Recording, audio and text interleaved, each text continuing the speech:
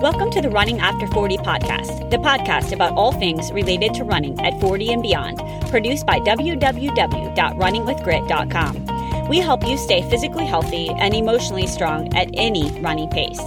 I'm Sarah, your host, and a wife, a full-time working mom with 3 kids, 3 dogs, and a lifetime passion for running.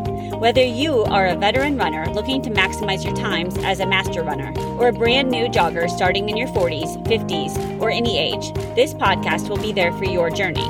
I want to share stories, secrets, and strategies for success. This includes mistakes and lessons learned, all related to running past age 40.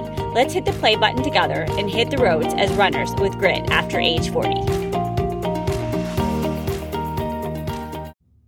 Hey guys, welcome to episode 50 of the Running After Age 40 podcast. Thanks for being here. Today's topic is running and epigenetics. We're going to talk about running for longevity. So this is going to be a short intro into the topic, and I plan to do a deeper dive into some scientific literature next year. But I wanted to just do a quick overview of epigenetics and how it applies to running and your lifestyle in general.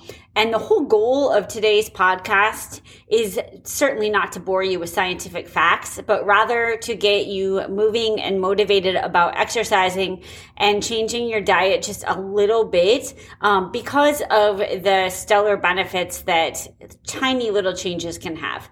So one of the main goals for today is to really provide some hope in terms of science. And just the realization that food and exercise are really information for our brains and our bodies.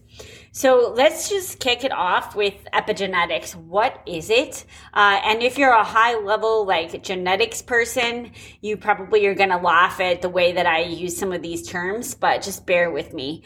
From my research, only 3% of our longevity, our lifespan, is from our genetics. Instead, we write the book for our lives. Our genes are there. We're born with them. We can't change our actual genes. We have genes. We have the DNA that we have until you die. It stays the same no matter what you do. It's like the hardware on your computer. But the epigenetics is the software, and it's the expression of the genes, and that can change. And one example of that is think about your hair color. Mine's starting to turn super gray. So my hair, the DNA didn't change, but the way that the genes are expressed changed.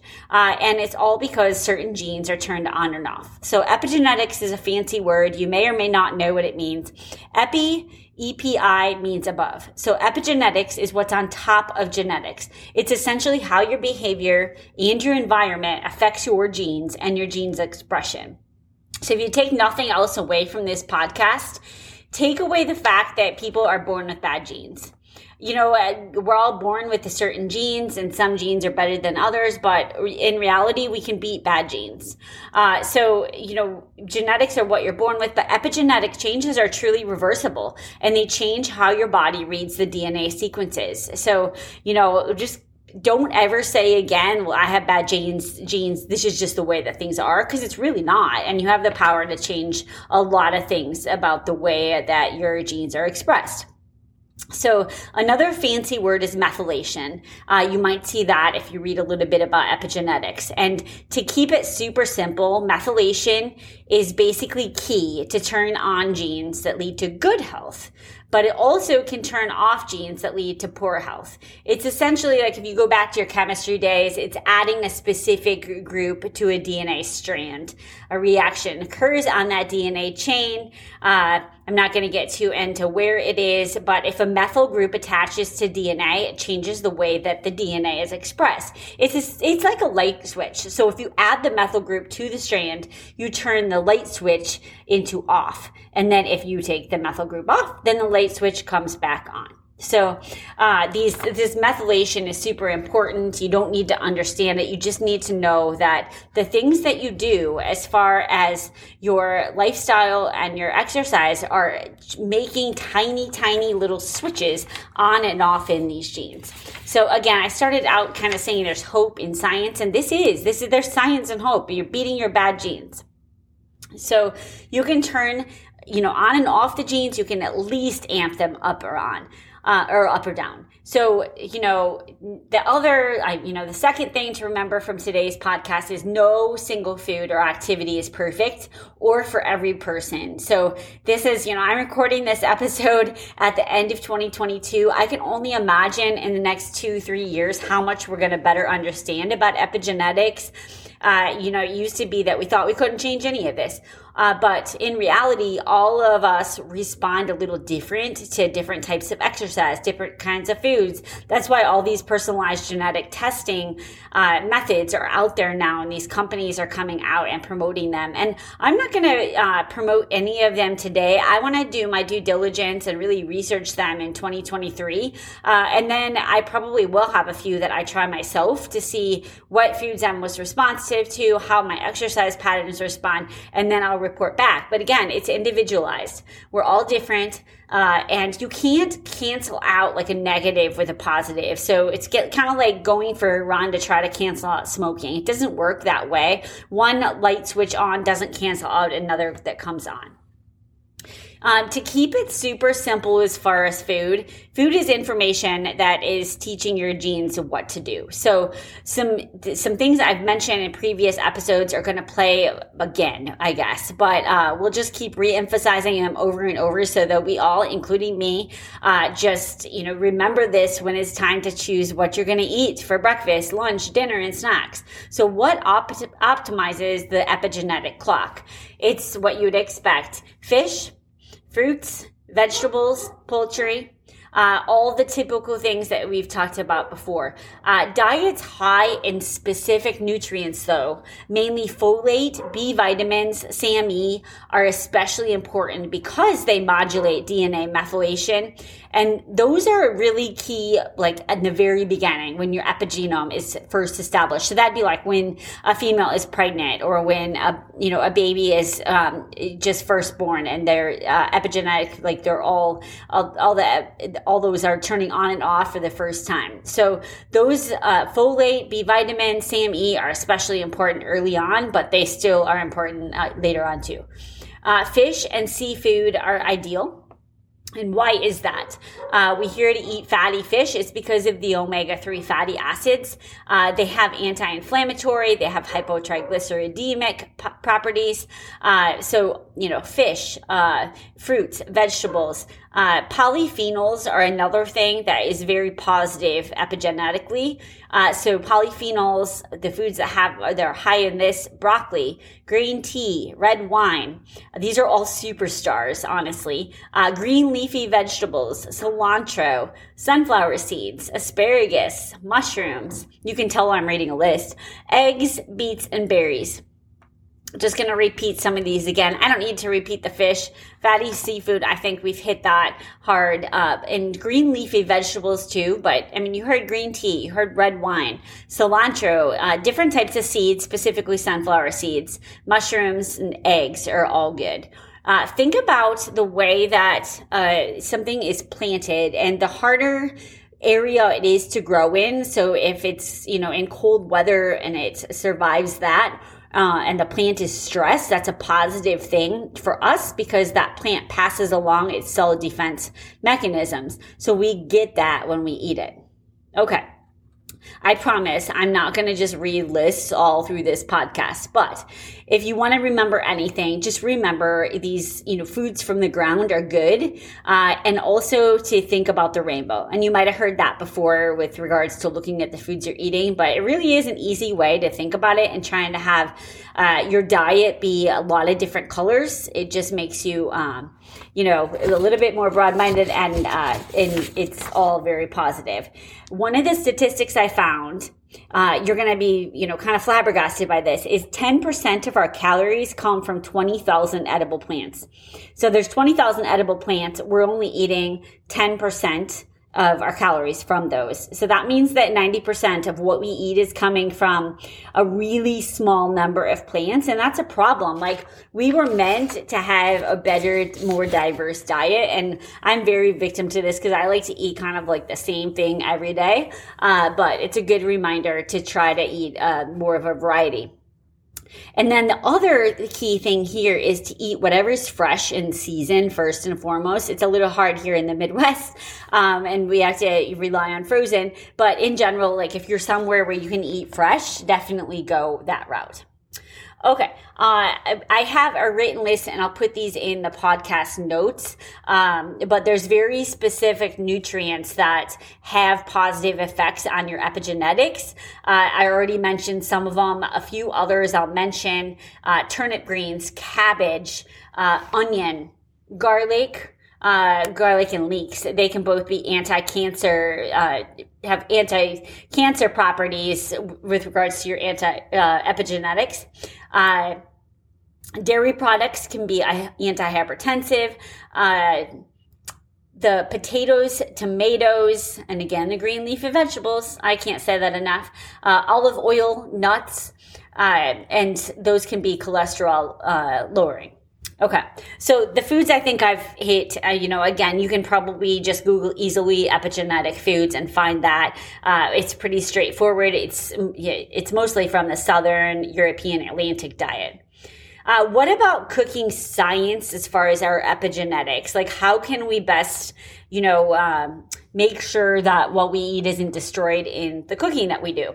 And I'm not going to hit this super hard. This could probably be like a whole podcast. I'm sure that there's entire books about this. I'll just give you a couple tips. Number one, don't overcook. Fresh is almost always better. Don't fry. That's the worst, and it really can mess up the epigenetics. So like fried vegetables aren't going to have the same properties as fresh. The other thing that I learned is that fresh is always better, but try not to buy it in plastic. And I do a lot of times buy the cut up in plastic. And what I learned that I'll pass on to you is if you do buy that, don't buy it far ahead so it doesn't sit in the plastic too long. It's still better. Like I'm telling myself I'm still going to buy it that way because it's better than not having it at all. Yeah, definitely the less it sits in the plastic, the better. And then the more that you chop up things like broccoli right before you eat it, the better. So when possible, do that. Okay, what about supplements? So I'm not going to talk too much about supplements to, have an effect on your epigenetics. Again, I want to do a series of these podcasts in 2023, and that's something I'd like to talk about. But in general, food first. Clean, simple, non-processed food is best, but make sure that you are getting enough vitamin D, vitamin B, and folate, specifically for your epigenetics. Okay. Now, why am I talking so much about diet on the Running After Age 40 podcast? Well, obviously that is one aspect of your epigenetics, and we want to live longer and have longevity. So all these foods are the whole reason we want to change our epigenetics is so that we live longer, but we also feel better while we're alive. I do not want to be one of those people that's, in pain and just living a life, but not really living. So that's why I think diet is so important and exercise. So as far as exercise goes, what's remarkable is even a single training session can seriously change epigenetics. And then the bonus is the more consistent you train, the more intense the effect. So I think this just takes out, it makes you really think about running and eating differently. You're certainly not going to do it because of the way that you look or the way, that you're skinny, whatever. You're going to do it because it's going to make you feel better for long. You might still want to do it a little bit for the way you look temporarily, but think about this.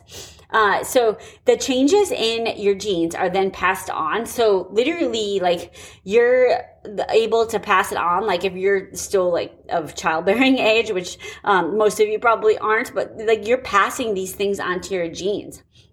So DNA methylation changes as we age, obviously, and sports and exercise are especially important because of that. So strength training, what can strength training do? It can actually reverse the gene expression in aging muscle cells and reduce the biologic age of those cells. So certainly strength training is one good thing.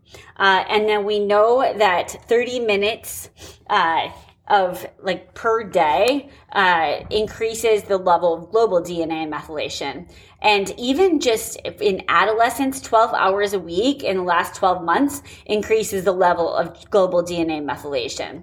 What was remarkable is I mentioned like one session had changes. 1 week of acute like exercise, doing it at least 3 days a week, showed a benefit too.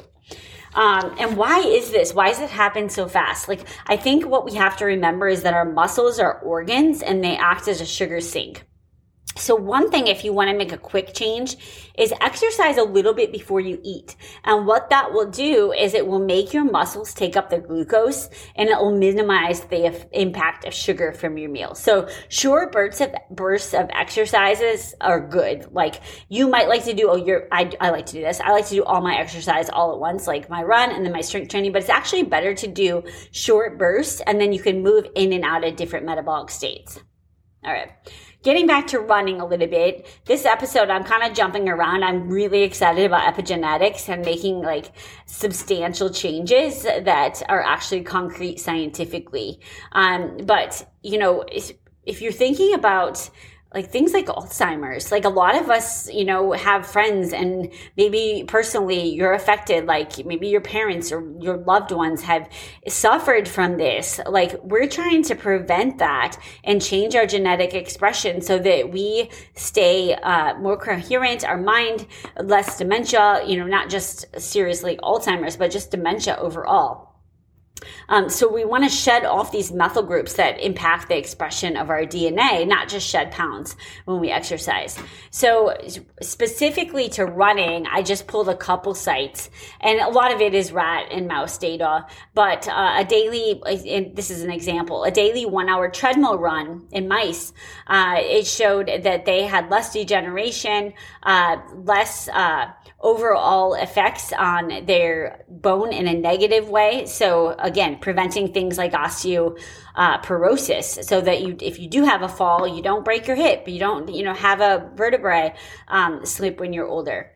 Strength training, we already hit on. A 30-minute moderate jog or run can have an epigenetic change that increases the number of cancer-fighting immune cells in the body. Yeah, I said it. Like literally, you can increase the number of cancer-fighting immune cells in the body from running, from exercise, and from eating right.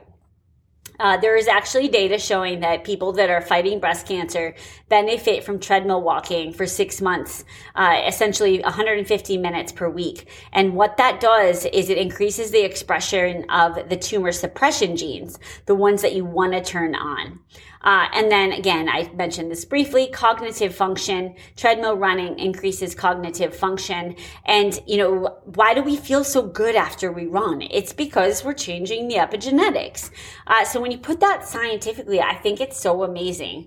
And just, to take away, again, I want to do like full breakdown. This was a quick less than 20-minute me just getting super excited about epigenetics, but we're almost at the end of the year. I think we all need a little motivation to keep ourselves exercising, and it's certainly not so that you can just fit into the outfit that you're wearing at Christmas. But we need to remember we can change our brains, we can change our bodies more quickly than we think. And exercise and diet can be, a thing where we can have quick changes. We can have immune responses from a meal in hours. Something like smoking can take 16 years to change. So, think about things that can be quick fixes. And, it doesn't mean you have to get discouraged if you were a smoker. Like you can still reverse those changes, especially by switching more of the positives on. So what are we going to end with here? We all agree refined sugar and carbs are not as good. Less processed, whole foods, rainbow, regular exercise are always better. And again, let epigenetics be like the science of hope for you coming into 2023, knowing that we can fuel our bodies, we can exercise and really make a difference in our genetics, and there's no such thing as bad genes. Thanks for listening. Thanks for listening to the Running After Age 40 podcast. If you like the show, please be sure to rate and give us a like in iTunes.